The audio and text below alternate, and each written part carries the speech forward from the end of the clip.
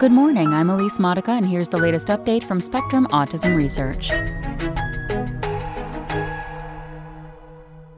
Racial, economic disparities skew New Jersey data on autism, intellectual disability, by Peter Hess. Black children are significantly more likely than white children to be identified as having autism with intellectual disability, according to data from New Jersey published today in Pediatrics. Autism with intellectual disability is also more commonly identified among children from poorer areas of the state than among those from wealthier areas, the study shows. Racial and ethnic disparities in autism diagnoses have declined across the United States over the past 20 years, and prevalence gaps among white, Black, and Hispanic children in New Jersey have historically been fairly small, according to data from 2014 and 2018.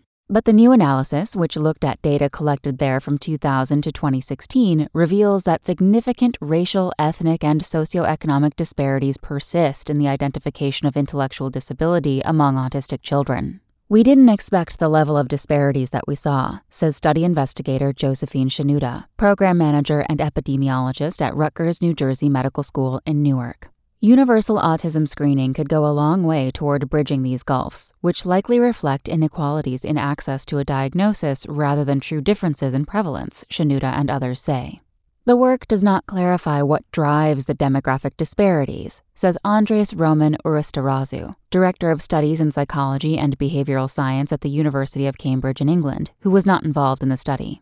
The data come from the U.S. Centers for Disease Control and Prevention's Autism and Developmental Disabilities Monitoring, or ADDM, network, which relies on children's educational and clinical records but lacks information on their insurance status, and thus give only part of the picture, Roman Uristarazu says. Knowing how the U.S. healthcare system works, it's kind of an important thing, as much as ethnicity is a crucial factor to consider. That's my main criticism. The new study dug specifically into the prevalence of autism with and without intellectual disability among 8-year-old children in 4 New Jersey counties, which account for about a quarter of the state's 8-year-olds. Together, these counties have consistently shown a higher autism prevalence than most of the other 10 ADDM sites around the country, and the region is highly diverse. Examining county-level data offers valuable insights into who is being identified and when, says David Mandel, professor of psychiatry at the University of Pennsylvania in Philadelphia, who was not involved in the study. Of the 29,470 children included in the analysis, researchers identified 1,505 who have autism with and 2,764 who have autism without intellectual disability.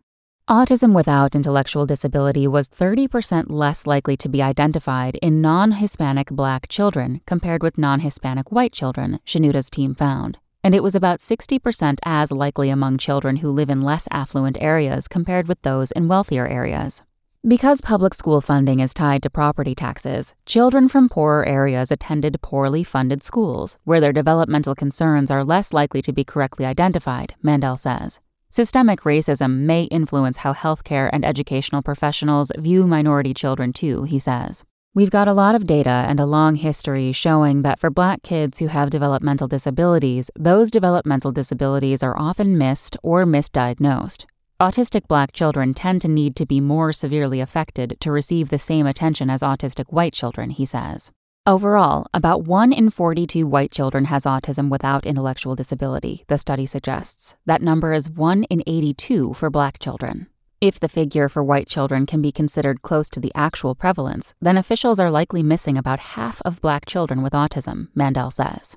Over the 16-year study period, autism prevalence in New Jersey went from about 1 in 104 children in 2000 to about 1 in 31 as of 2016. The prevalence of autism without intellectual disability increased by a factor of 5, whereas that for autism plus intellectual disability only doubled. These disparate growth rates could be due to better recognition of autistic children who have average or above average intellectual abilities, Shanuda says. The differences are not due to the 2013 change in diagnostic criteria for autism, because the team used the same case definition throughout the entire study period, Shanuda says, and many of the children identified had not been formally diagnosed. Outside the U.S., a similar pattern has emerged, with a higher proportion of new diagnoses being on the less severely affected end of the spectrum, according to a 2017 study of children in Australia. Based on the 4 New Jersey counties' racial and economic diversity, Shenouda and her colleagues suspect the region's numbers are more representative of the U.S. picture overall than other ADDM study sites are, suggesting that the New Jersey site may predict future national trends. Across all demographic categories, children do not seem to receive the early screenings recommended by the American Academy of Pediatrics at 18 and 24 months, Shenouda says. But even when children are screened, most do not receive the recommended follow-ups, past research has shown.